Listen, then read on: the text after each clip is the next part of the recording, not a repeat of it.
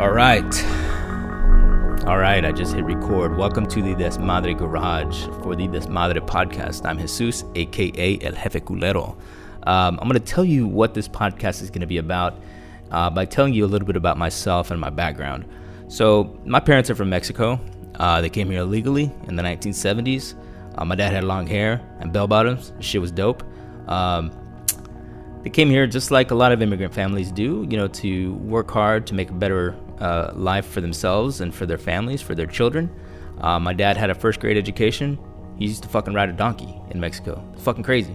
My mom, she has sixth grade education. And, they both just worked their asses off. My mom worked as a housekeeper and my dad worked in auto body, fixing cars his whole life. He smelled like paint the whole fucking time. It was ridiculous. He's still working. He's 70 years old. Anyhow, so that was our neighborhood, very working class. That's what their friends were like too, and those are the sorts of people that we had in our community. We spoke Spanish at home, we spoke English to each other, we watched MTV, we were little shitheads. Some kids joined gangs, other kids did well. I ended up, having the fortunate opportunity to go to Stanford, and I think a lot of that was just because I was curious about the outside world. And when you live in a community, typically that's the world and so, I used to go to the library a lot, and I'd read books about scientists or this or that. And that's how I figured it out. Outside of that, like sometimes I'd meet people through school or through after school programs, and I would always be like, oh man, how'd you become an accountant? That's really boring.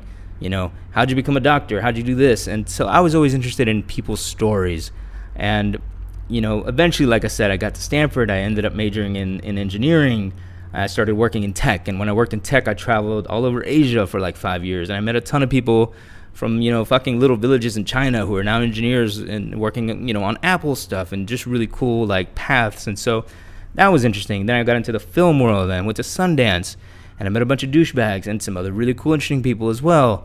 Now that we've started Desmadre, it's just fucking car honking outside. It's great production values, people.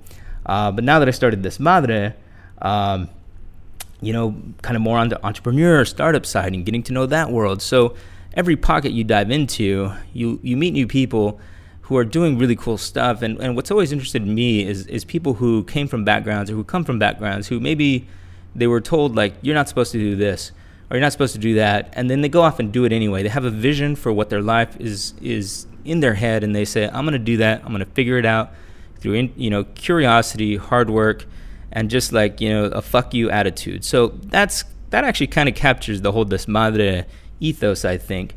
And that's what the podcast is going to be about. Really, we want to bring in people who, maybe they're a mathematician, maybe they're a politician, maybe they're a scientist, maybe they're a researcher, maybe they're, an artist, whatever.